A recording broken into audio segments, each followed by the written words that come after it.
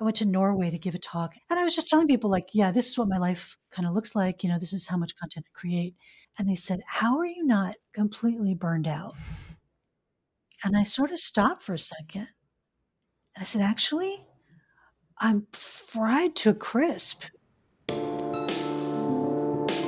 What does it really take to become successful as a writer or artist? There are a lot of destructive myths out there about what a creative career is supposed to look like. We're told we shouldn't care about worldly success or money. We're told that if we're good enough, everything would magically fall into place. That's a lie, and it keeps us struggling, baffled, and hungry for any shred of information that might shed light on how to keep making the work we love. That's why get any two artists or writers, or any creatives really, together in a room, and it's a foregone conclusion that the conversation will turn to money and the nitty-gritty reality of being a professional creative. I'm cartoonist and creative business coach Jessica Abel. In my own life, those studio visit back-channel conversations with other artists where we share our insights and hacks, anxieties and red flags have been critical to any success I've achieved. And now I'm bringing that conversation to you. This is The Autonomous Creative. My guest today is Sonia Simone. Sonia is a writer, marketer, and teacher, and she was a founding partner of Rainmaker Digital back when it formed as Copyblocker Media in 2010. Sonia's specialty is crafting marketing content that, quote, doesn't require you to choose between your soul and the success of your business, which I love kind of a lot. I met Sonia in 2017 when her podcast, Copyblogger FM, popped up in my mentions with a thoughtful response to my then-new book, Growing Gills. I reached out to thank her and ended up appearing on her podcast. It was a great conversation, and it really opened my perspective to the way so many creative pros who are far outside my own background as cartoonist and writer really struggle with the same kind of issues of building and maintaining a creative practice.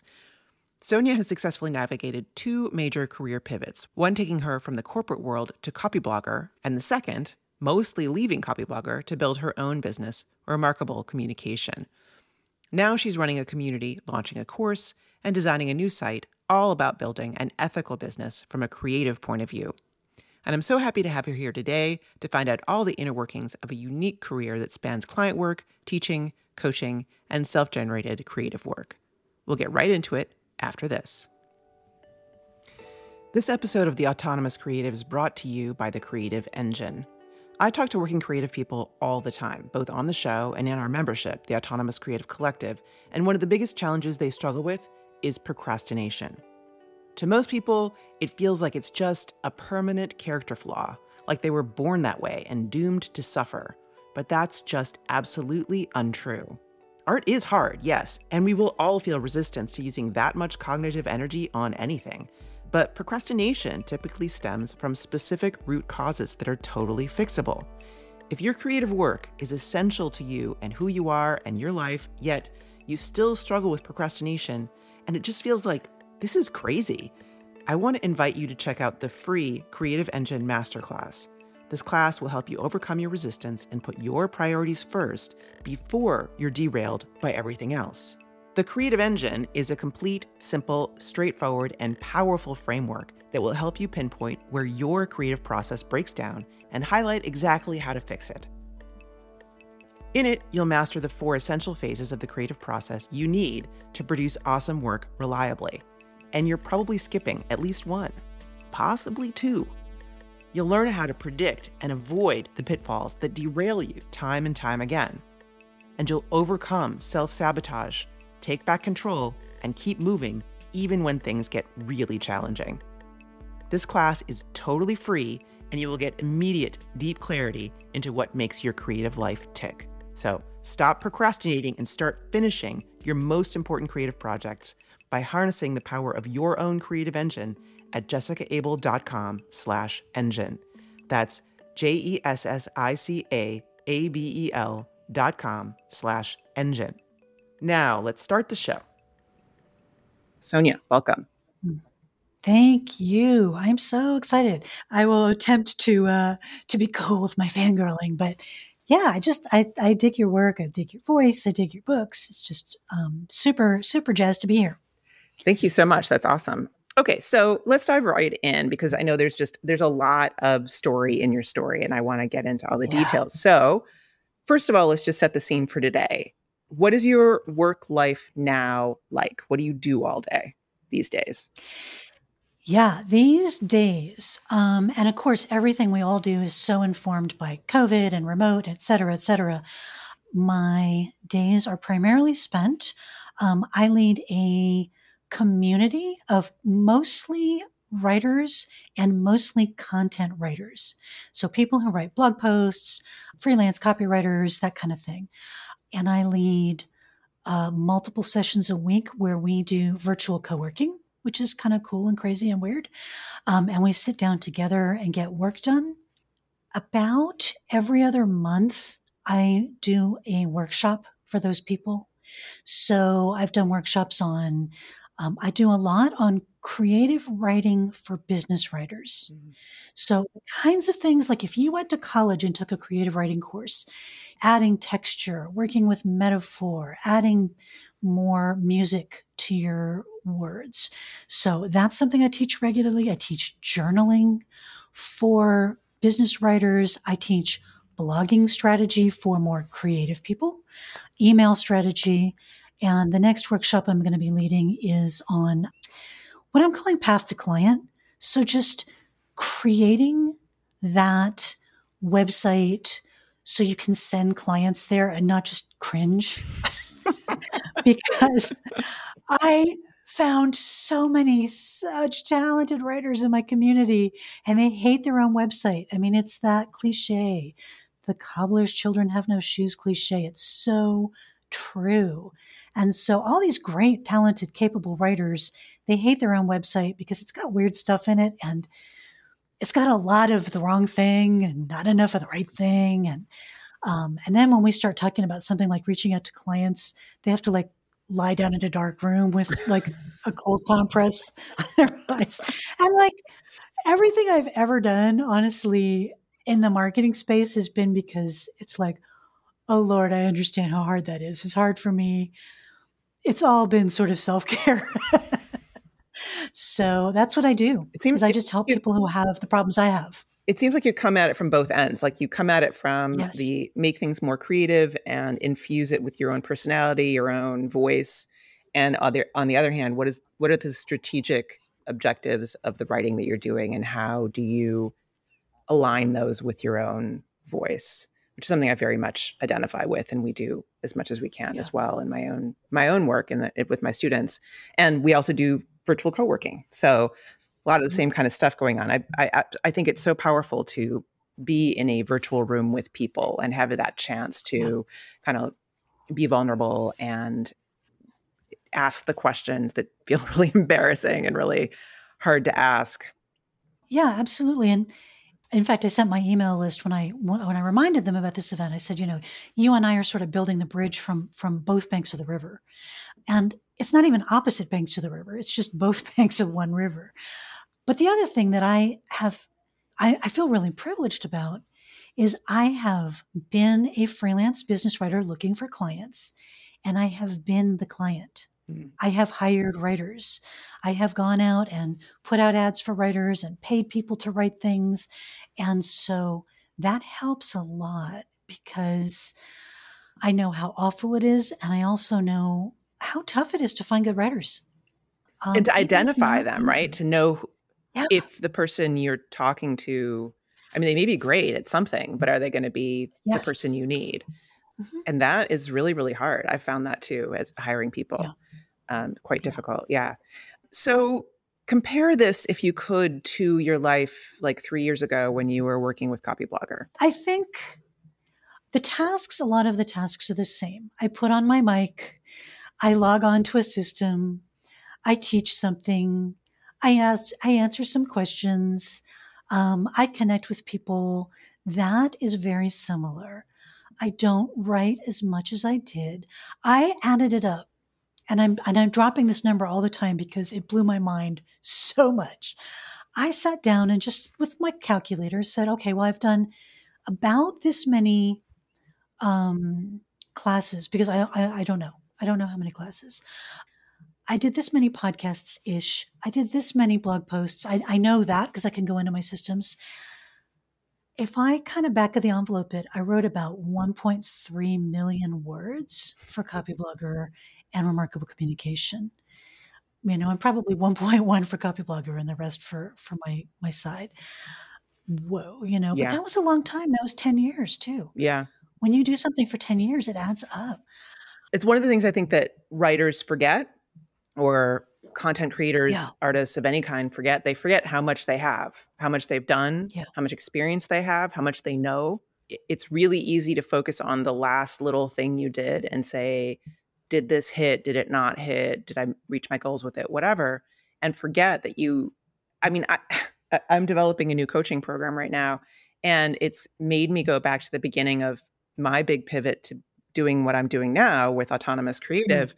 And this, I literally was going through some stuff because we're going to be moving soon. I went through a notebook that was from, I think, 2015, and it said, idea, have a podcast about how creatives make it work.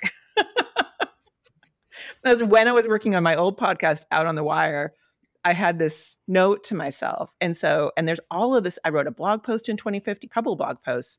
There's a whole Scrivener full of stuff that I haven't even cracked yet, that I know is full of me at that point, and all of the thoughts that I had and all of the things that drove me then are exactly the things I need to know now. And it was really by chance that I stumbled on something, on this blog post from 2015, and read it again instead of just going like, oh yeah, I did that blog post. I actually read it and I was like, oh my God, that is it. That's the mm, moment.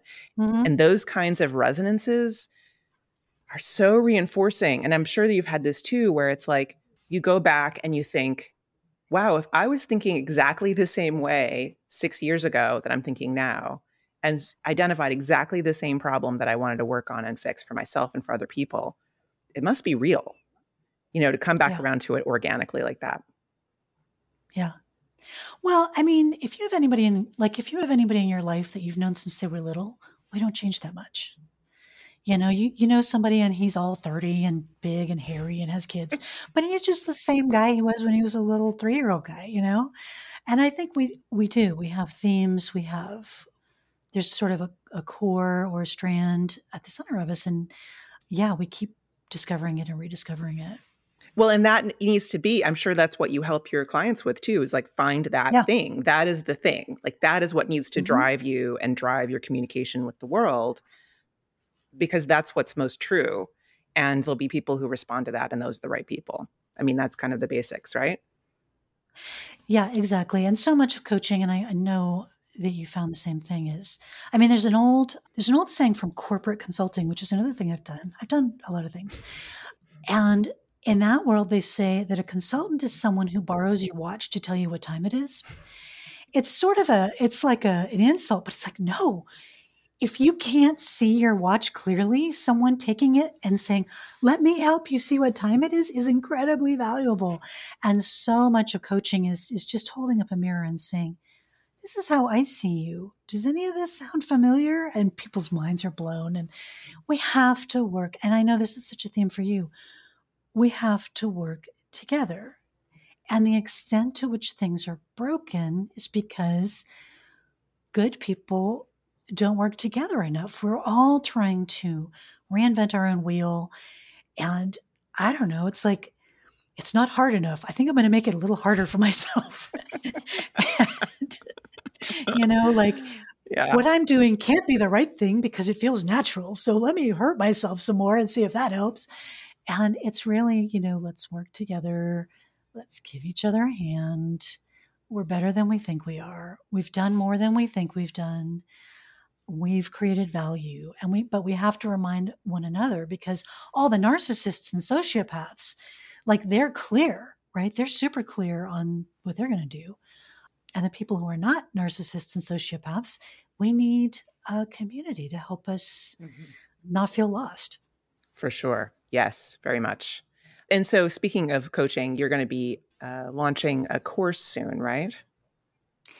Yeah, yeah. This interesting new platform. They're called Maven. They're co-founded by a woman named Wes Ko, who's like this total gangster who worked with Seth Godin on his alt MBA program. And it's a platform specifically for cohort-based learning. And I've really done an informal cohort based learning for a long time where we just get small groups together and really talk to each other and communicate with each other and help each other out. This just has a few tools that are interesting, so I'm trying them out. But yeah, the next course will be that Path to Client course about helping freelance business writers have a more natural, less cringeworthy path to finding their clients. Hmm. And focused on, find one. If you can find one or two new clients a month, you're in great shape. As long as You're you're in great charging shape enough. as long as you're charging Yeah. enough. Yeah, finding one or two more like $200 10-hour projects, let's not do that. Right. But um, okay, so let's go back a little bit. So now we have the picture. Now we kind of get a picture of what kind of teacher and coach you are, what you're focused on. hmm, Let's go back to the beginning. What were you doing? So the story out there, which you can tell us, is that you were a fangirl for Brian Clark's work with Copyblogger, and you wrote him, maybe DM'd him on Twitter, something like that. What were you doing then? Like, what was your life like? If you can tell us a little bit about it and how did it affect you, yeah. that kind of thing. Yeah. So I had a very, a quite good corporate gig. It was a content marketing gig, but we didn't say content marketing back in the day. So I was managing a team of writers. We were essentially writing guidebooks for a luxury travel company. The pay was pretty decent. It was very creative, but it was not a great fit. It just wasn't a great fit from a couple of standpoints. The CEO was like 20 years younger than I was, and I just made him uncomfortable as hell. So he was just like it was not a good match. I was sort of bored and terrified at the same time. And that seems like a weird combination if you haven't worked in corporate recently. But it's actually pretty normal for anybody who marches to a slightly different drummer in corporate. The work was kind of repetitive and there was a ton of politics that I wasn't very good at. I get the board and I understand terrified in some ways, but what specifically was terrifying for you in that situation? At that time, okay, I started working. So I had my baby when I was at that job. So I had a very small person. And I was constantly worried I was going to get fired Mm. because I was such a weird square peg and that, everybody there was just sort of like beautiful young people doing beautiful young people things. And like all the sales guys were sleeping with all the girls in marketing. Mm. It was just like, and I was just not, it's not like where I was in my life. So I was in the marketing department. Every other woman in marketing had been a cheerleader in high school. Oh boy. Everyone. Yeah, right? Wow. And so I was gangster good at my job, but I still was pretty sure I was going to get fired any second. And I had this little person, and my husband was a stay at home dad. And so, yeah, so I was really worried about getting the mortgage paid. And then we hit 2008. So my son would have been 3. Global economic meltdown. My company stopped being able to sell this $100,000 luxury travel product, Mm. and cascading layoffs in marketing. And I was sort of a cross between marketing and operations, but still, I was very nervous. And right kind of when my son was born, Copyblogger was born. Brian was birthing Copyblogger over on his world. And I was a super fangirl and reading his stuff. I had a side hustle. I had a blog. I didn't exactly know what to do with it, but it seemed like there was this thing called copywriting for businesses that I could probably do. Maybe I was doing already. I didn't even know. And so, yeah, so Brian's blog helped me be strategic about writing for businesses, writing to get clients, what needed to be on a website to convert into business. And I brought a lot of that into my day job, and it really helped me be really good at my day job. I wrote all of their website copy, and it was good. I had a salesperson come in one time. I wrote all of their website copy for the public. I also wrote all of their website copy for their super high dollar clients. Mm. So all the, behind a paywall copy. And I had a salesperson come in and say, who wrote the copy for this new release of this new fabulous place we had things? And I said, I did. And he said, wow, you're a really good word put togetherer. I was like, I'm totally getting that on a business card at some point in my life. I think this is the right moment for that. Right? Like, Really wow, good thank you. word put together. Word put togetherer. Yeah. I mean, I've Okay, been but doing that ever since. yeah, let me drill down a little bit though, because I feel like not everybody who's listening will know what Copy Blogger really is and who Brian Clark is. Yeah. How is it like this is 2008, 2000, whatever, 7. Yeah. How is what he's doing, writing about copywriting and helping copywriters get better at what they do? How is it different from other things that are out there? So at the time, and the thing about Copy Blogger, I like to flatter Brian wildly by saying he's kind of like the Velvet Underground, because when he started, he was like, "What the hell is that even doing?" And now it just looks like, yeah, that looks like, yeah, that sounds like a lot of things, because a lot of things sounded like that. But he was, Copy Blogger was the intersection of copywriting, writing to persuade, writing to sell something, and blogging, which at that time was very much writing for self-expression, writing to be part of the conversation. And I actually I got online in 1989. Oh my Lord. And I was very much part of that wave of, virtual community, and I was on the Well, and I was on Genie, those real early adopters. Actually, before the World Wide Web, there was an internet, which is like, I know, what? I was there. It was all text. Yeah. Like, what? What? There was internet back in the day? Yeah. And so that was very text driven, very self-expression driven, very commercialism was kind of like, what was wrecking what we were doing.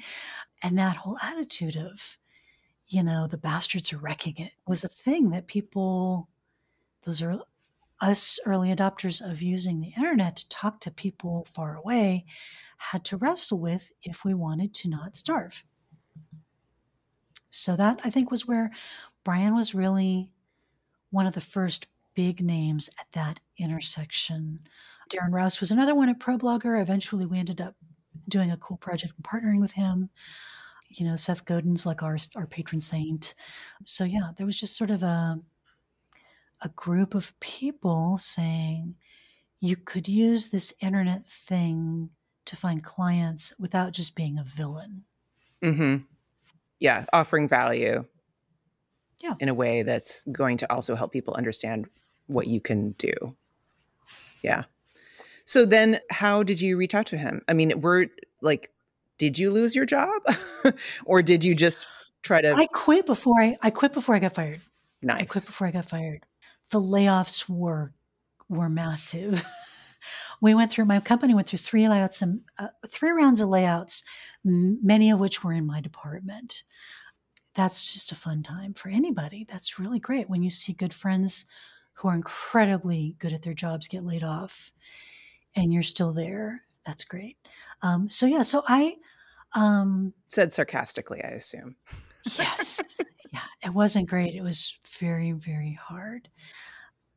And part of how we learn that we can do hard things is by surviving hard things. So I reached out to, I was such a fangirl. I was totally pathetic. It was pitiful. I had linked to Copyblogger a lot. So Brian had noticed me. I had bought his program, which was so cheap. It was it might have been $50 a month back in the day. It was really cheap when he launched it. And then I was all over his forums. I'm a total geek is a thing you have to know about me. I am the world's biggest dork, pretty much. I'm not, and I have hyper focus on things that excite me. And so if I see something and I think that's cool, I go 150% on it and I make an embarrassing fool of myself about it. And I was doing that with Copyblogger, and I was in teaching sales, and I was the unpaid TA, which is always what I do, and answering questions in the forums and being extra, being too much. And so Brian, I was visible. He saw me, and I had to get a little bit drunk to send him a DM on Twitter and say, I Copy Blogger is so amazing. Could I ever write for Copy Blogger? Maybe sometime ever. I don't know. And he said, yeah, that sounds great. Why don't you write for us every week? I was like, fuck, you know? So that ushered in the era of me writing for Copy Blogger once a week, sending them my best stuff because that's where the biggest room was. The biggest room was there. He had a ton of traffic. And that just kept accelerating. So why not put your best stuff in front of the biggest room? I was really reliable. I never missed a deadline. I missed plenty of my own deadlines, but I never missed a deadline for Copy Blogger. That meant I was in front of a lot of people every week. So when I decided it was safer to launch my own community than to stay in this job that was going to fire me any second and mess up my confidence, I did that. I jumped. And as we know in the US, if you jump like the second of the month, you get health insurance for a whole month that you don't have to pay for. I mean, the shenanigans we learn, and yeah, and then just kept running.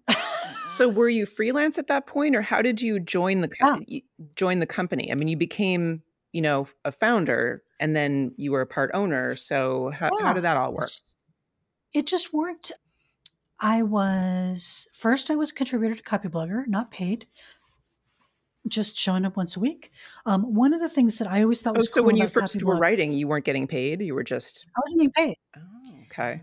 And their model was, and as far as I know still is, I'm not sure, was they don't, they occasionally pay contributors, but usually they don't. But they are super cool about promoting your thing. So you are there for exposure. You do write for exposure, and you get quality exposure because you put links in back to your stuff. And if you have something to sell, you can write a post that says, I have something to sell. This is what you're going to get out of it. This is what you should do next. And Brian doesn't give you this like, because there are some sites out there that don't pay you and they also don't let you promote. That's kind of BS, I think. So I didn't get paid for the posts I wrote for Copy Blogger, but I could promote my stuff. I could promote my blog and I could promote my paid thing. Mm. And that filled my paid thing quite handily. What was your paid So thing?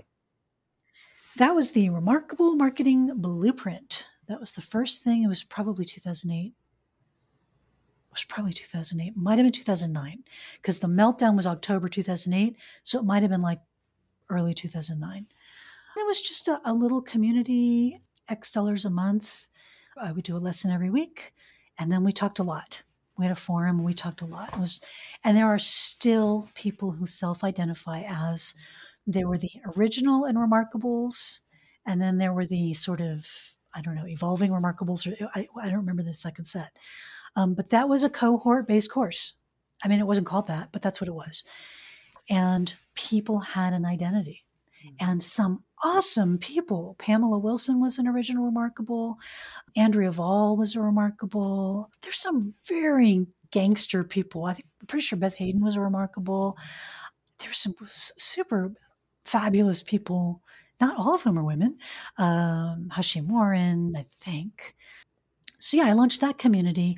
And then I became part of the staff, the paid staff, a partner of Teaching Cells, which was Brian's community. And then we just partnered on more and more projects. And at a certain point, Brian had so many partners. He was like, I can't keep track of all these partnerships. And we just we sat down in a room, 5 people, me and 4 dudes, and created Copy Blogger Media LLC. And that's what became Rainmaker Digital. And then I think it's Copy Blogger Media again. But that was we're all in, all for one and one for all. So that's when it became formalized. It wasn't a partnership on like an individual course or something, but you were a part owner of We were former LLC. partners on Teaching Cells at a point. Mm-hmm. Yeah, we were former partners at Teaching Cells, and I was running the blueprint. And then at some point, we just kind of consolidated all of these agreements and structures into one, and just everybody had a stake and everybody did what they were good at. And those were the big days of launching. We launched a community called the Third Tribe, and it is the one time, when they say like, I opened the doors and the servers kept crashing because so many people wanted in. That was that. Mm. Yeah, it was intense. It was craziness. I know you're deeply committed to your creative work, and yet, when it comes time to make the thing, it's like you short circuit. Your inner critic comes roaring out and shuts you down. You find your attention dragged off by some other shiny new object. You can't stop feeling guilty and that you should be focusing on paid work. Your clients, your children, friends, boss, parents constantly demand your attention. Here's the thing, there is nothing wrong with you. There's just a breakdown somewhere in your creative engine, and you can repair it. I want to invite you to join me for the free Creative Engine Masterclass, where you'll learn which tactics will backfire when you're trying to get traction on self-generated creative projects and what to do instead. The 4 essential phases of the creative process you must implement to produce awesome work reliably, and you're probably skipping at least one. The good news hidden in your long history of valiant efforts to make your creative life work, how to diagnose what's off track and keep moving on your work, even when things get really challenging, and the secret to how to predict and avoid the pitfalls that derail you time and time again. This class is totally free, and you will get immediate, deep clarity into what makes your creative life tick and the specific next step to take to harness the power of your own creative engine. So stop procrastinating and start finishing your most important creative projects when you join the Creative Engine Masterclass at jessicaabel.com/engine. That's JESSICAABEL.com/engine. Okay, back to the show. So the Copyblogger LLC moment happens a couple years after you start working with Copyblogger? Yeah, I think it was probably somewhere between 2010, 2012, somewhere in there. So you have a small child and your spouse is a stay-at-home parent, right? Where are you getting health insurance from? Like, how are you paying your mortgage? Is it that your own course was sufficiently robust from the very beginning that you could do that independently? Yeah. Yeah. I mean, it was a squeak sometimes, but yeah. I stayed on Cobra for a little while because it was sort of good enough. So that's 6 months maybe. Mm-hmm. So I was on my old business's health insurance, and then just self-employed health insurance for a while. And then Copyblogger Media, once we consolidated, one of the things we did was one of our partners was really smart about that. So he went out and got our company health insurance. And one of our partners had a big team. So one of our partners was Studio Press, Genesis WordPress, Mm-hmm. which is, we were like, Brian and I were sort of talking, and it's like, if we could get anybody in WordPress to be a WordPress theme partner, who would be our dream partner? It's like, well, it would be Genesis, but we probably can't get Genesis, but we can try. Mm-hmm. And we did. So we had a big enough team to make grown-up health insurance make sense and get an okay rate. Yeah. But how do you get health insurance is the question. And it's also gotten harder since then. It was terrible then, but it was not as terrible as it is now. So That's not good news. no. Well, I mean, we have the ACA now. Mm-hmm. So that is helpful. Yeah, for sure. So, okay, let's then move. So then you're with Copyblogger officially for, a company employee, like a part owner and employee of the company for on the order of 10-ish years. When is the point at which you started podcasts there? So you're doing a bunch of different things. Did you invent your own role when you were there? To some degree. I mean, to some degree, yes, I invented my own role because I have such an inconvenient brain that sometimes the role that's been assigned to me, I don't really necessarily perceive. So I would just keep doing what I was good at. But yeah, I mean, there was a time when I was doing 2 podcasts. So I had Copyblogger FM, which was, obvious enough. And then I had a podcast called Confessions of a Pink-Haired Marketer. That was more my voice, my way of doing things. We had for a while, we had a podcast network. So we had a couple of dozen podcasts that we were running. I was writing about a post a week, and I was creating one piece of premium content a week for our community. And so that community underwent a few identity shifts. And I was talking about this in 2019, September 2019. I went to Norway to give a talk at a group called the Slow Business Adventure, which was another amazing pivot in my life. And I was just telling people, like, yeah, this is what my life kind of looks like. This is how much content I create. And they said, how are you not completely burned out? And I sort of stopped for a second. And I said, actually, I'm fried to a crisp. I'm completely burned out.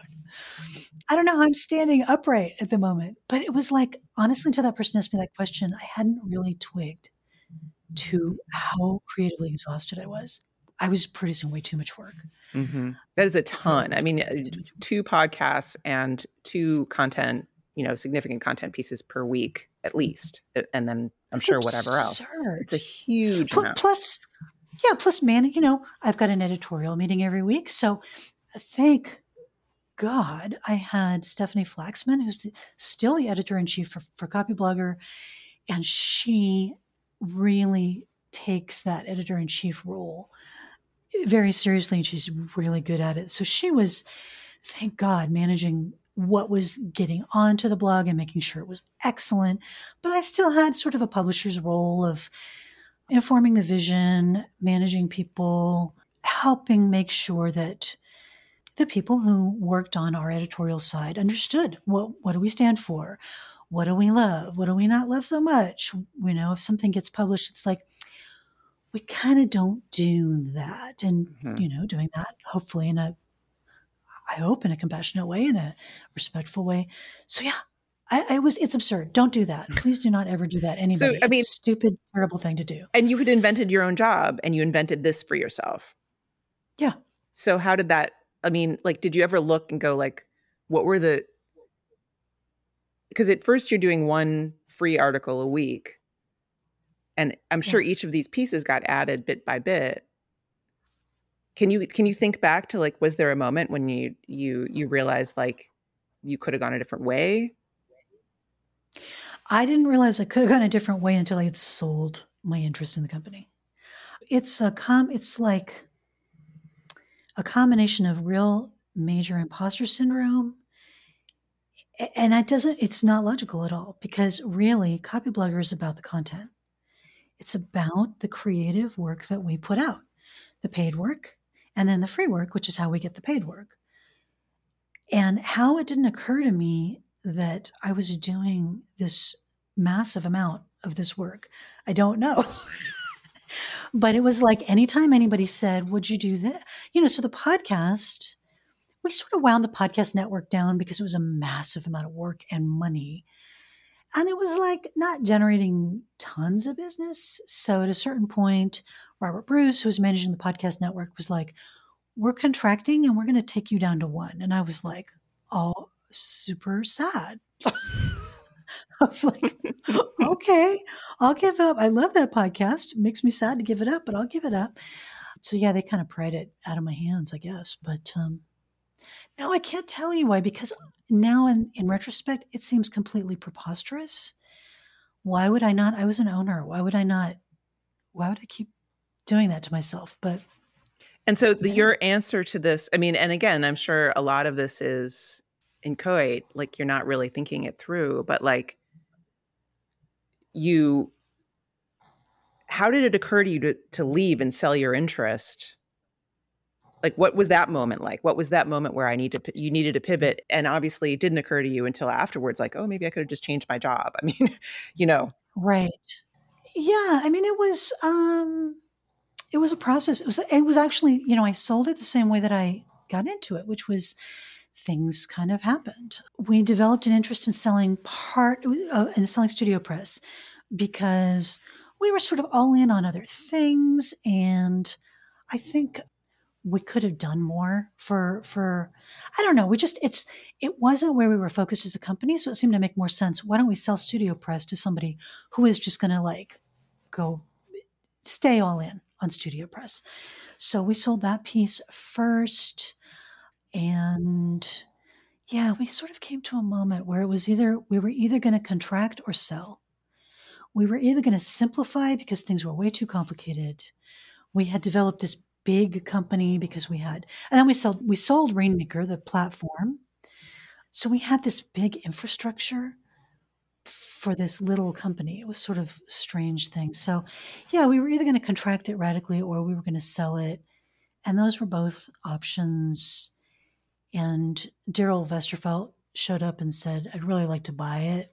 I'd like to buy your interest. And it was, I don't know. It was like hard for me to say goodbye to the traffic. oh, it's so much traffic. So yeah, I kind of almost flipped a coin. I almost flipped a coin. Daryl showed up and said, I would buy this, and it seemed less exhausting to go ahead and sell that to Daryl, rest for a while, just rest on the cash for a little while, which I did. I just really didn't do a lot for about a year. And then, of course, we had a global pandemic. So yeah, so I sold my interest summer of 2019. I rested for a while. I did some things, but there wasn't a lot of financial pressure because I had the a little bit of cash from the sale. I didn't walk away with like Tahiti money. I'm not buying an island. I'm not Richard Branson, but I had enough to take a break, and went to Slow Business Adventure, fell in love with them, fell in love with that idea of slow business as a practice. Pandemic hit in January, and I started working with people on finding focus. Pamela Wilson once, in a post she wrote for Copybloggers, quoted a quote from a song that's in Spanish, that you find the path by walking. Mm-hmm. And that's what I've been doing. Yeah. That's what I've been doing. I feel like it was around then that you joined Creative Focus Workshop too. And Probably. yeah, Yeah. probably in that same moment of thinking like, which way am I going with this? And at the time I was like, wow, Sonia's here. Yeah. What's she planning to do? I don't even know. I didn't even know. Yeah, I mean, exactly. yeah. It sounds a little bit like let me try to get my brain around this. Like as you joined Copyblogger and then grew your role there and took on various things and kind of ended up with this job that was bigger than it needed to be. It sounds like Copyblogger as a company almost did that, where it just kept taking on projects and people and ideas and became bigger and more sprawling than it needed to be, and then had to go through the same process of kind of paring away. Yeah. I think that's exactly right. I think that happens a lot actually in creative careers. And I'm sure a lot of people who are here can resonate with that, there's a lot of things that we do almost automatically. We say yes to too many things. We just kind of, and then Yeah. they don't go away unless you make them go away because Yeah. we're good at what we do. And so people don't want to get rid of us, It's like, and if you want to end that part of your life, you have to take action to Well, extricate yourself, and it can hurt, right? You're saying like losing your podcast. It was painful. It's painful. Well, and I'll tell you the part that I'll tell you the hardest one is when it's an employee. When you bring someone on to help you out and they're great and they're really wonderful at their job, and then you pare away the thing they used to do. I won't say I got good at it, but I got a lot better at it. That's a very difficult thing to get better at. These things are not always like so pretty, and it's not all, and so much of the time, what we call marketing, what we mean by marketing is lying about how everything is just great. And there's that great phrase that growth for its own sake is the ideology of the cancer cell. I mean, you can't keep growing. It doesn't work that way. And things grow, and then they get to a point where they then contract or die or split off or become something else. And it's not a painless process. Yeah. I always think of that video game, what's it called? Katamari Damacy. where the little guy is like rolling stuff up. Have you ever seen Mm, that one? It's like a no. very funny video game. One of the few that I actually like, where there's this little teeny weeny guy and he takes a little ball and he starts rolling it around on a desktop and he rolls up like paper clips and erasers and then it's like coffee cups and then it falls off the table and it's rolling up shoes and whatever. And then eventually it's rolling up like trees and houses and then the entire planet. And it's just this Yeah. kind of just keeps the point is to roll up the universe.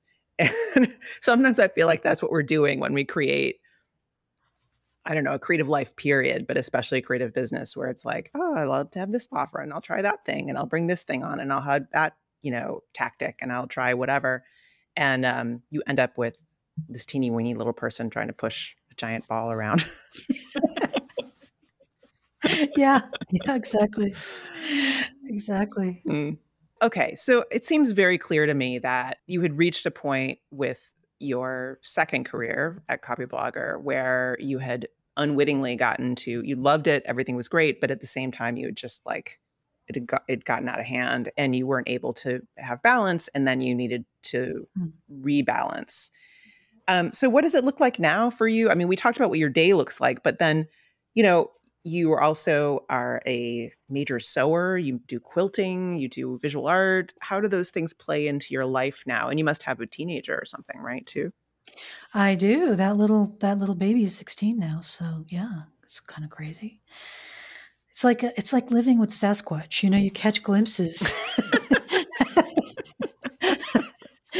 in the distance of this hulking creature.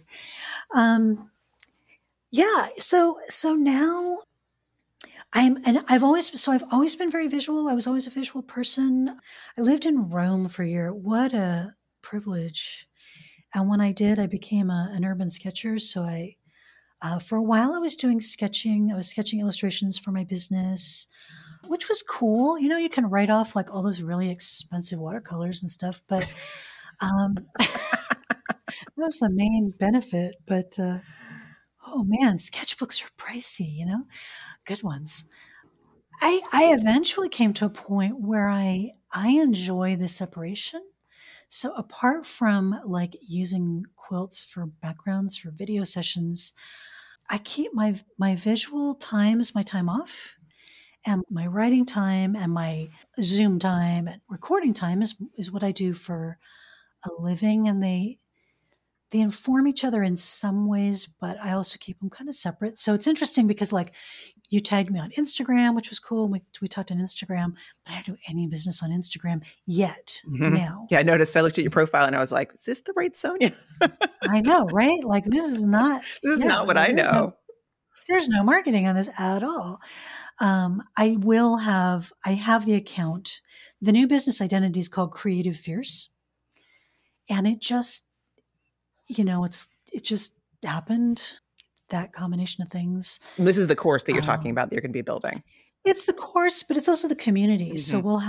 we'll have one of the things that I am making now, and we talked about this before the session. One of the things I'm making now is kind of a new platform. And that actually also came out of that slow business. So it's slow business. It's in Norway. It's one of the most beautiful places in the world. It's absurd. I'm on the speaking platform is on the fjord. Like if I was better at throwing rocks, I could have thrown a rock into the fjord. It's absurd. And the speakers all sat around this long table, like the speaker dinner. You always have a speaker Hmm. dinner. This And is it's on a usually, raft on the water it's like a, or well, sticking it's out like into the a, water. It's just you're right on the edge. You're Mm. right on the edge. You're on the bank. You're on the bank of the I just have fjord. this image of you And guys chained on like a thing in the middle of the plunging fjord. right, right, right. So the speaker dinner, we're at this beautiful little, like ancient building. There's a long table. Everything's very Viking, but you can't use the word Viking because they don't like that. But I'm just like, I've got metaphorical horns coming out of my head. I'm just digging this so much. And we're all sitting around the table. All of the speakers were women. And we're talking about things as one does. And we're all like getting louder and louder and just like, why is it like this? Why is it so screwed up? Why are our politics so messed up? Why are male female relationships so messed up? This is before the pandemic. It's like, why is the world not the way it should be. And we're looking from side to side, like, well, who's going to make it right? Well, maybe we should, maybe that's us. Maybe it's us. And that vibe, I keep waiting because there's so many amazing people doing amazing things. Um, Women, men, straight, gay, trans, cis, whatever. There's so many people doing amazing work, pulling together that intersection of, practical things and creative things because creative people are very practical. Nobody knows how to fix a vacuum cleaner like an artist, like creative They're people are scrappy, practical. man. Yeah, Scrappy. they make it work. Scrappy. They make it work. Creative people know how to make it work. And they know how to solve problems that at first seem like it might be impossible to solve. It's what we do. That is what we do. Mm-hmm.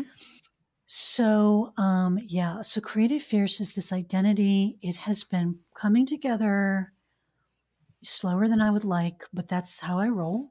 Slower than I would like is like the theme of it's my theme song. Slow And business. That's what you signed up slow for. business, slow business.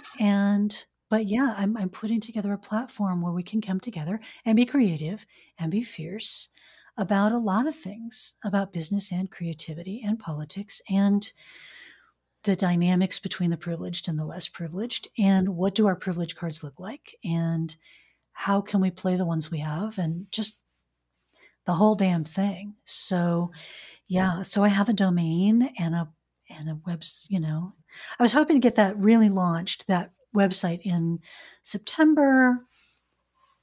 Slower than I would like, but it's really close, and it'll be very much a co-creation. I mean, I'm comfortable, I don't even know why, but I'm very comfortable standing up and saying, let's go do a thing.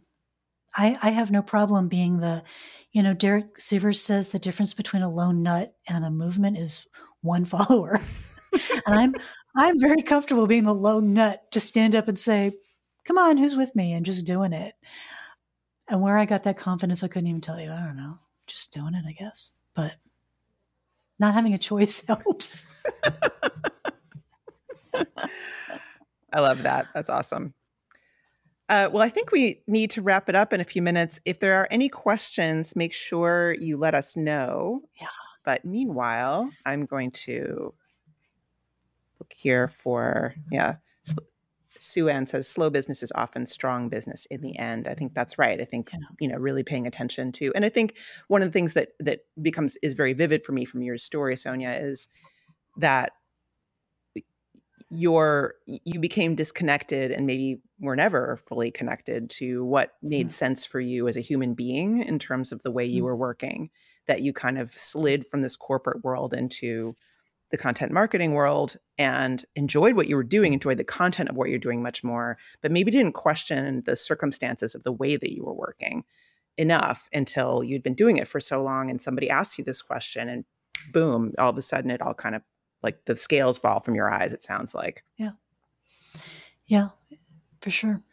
Well, thank you so much for being here with us today. It has been such a pleasure to talk to you again after all these years. How can people find you and find out more about Creative Fierce? Yeah. So the best way, I put together a thing that helps writers be more prolific. And I just hosted it. It's just unlockyourwords.com. So you can Google me, find me all kinds of places, find me on Twitter. That's great. Come ask me. But that is a free thing. It will help you write a little bit more. It's very helpful for people like me who have inconvenient brains, whether it's officially ADHD or just something else. But yeah, unlockyourwords.com will get you a little thing that I wrote about getting more writing done, but honestly, more creative work done of all kinds. And that signs you up for my email. You can go look at my stuff on Copyblogger. There's lots and lots of it. I bet. Yeah.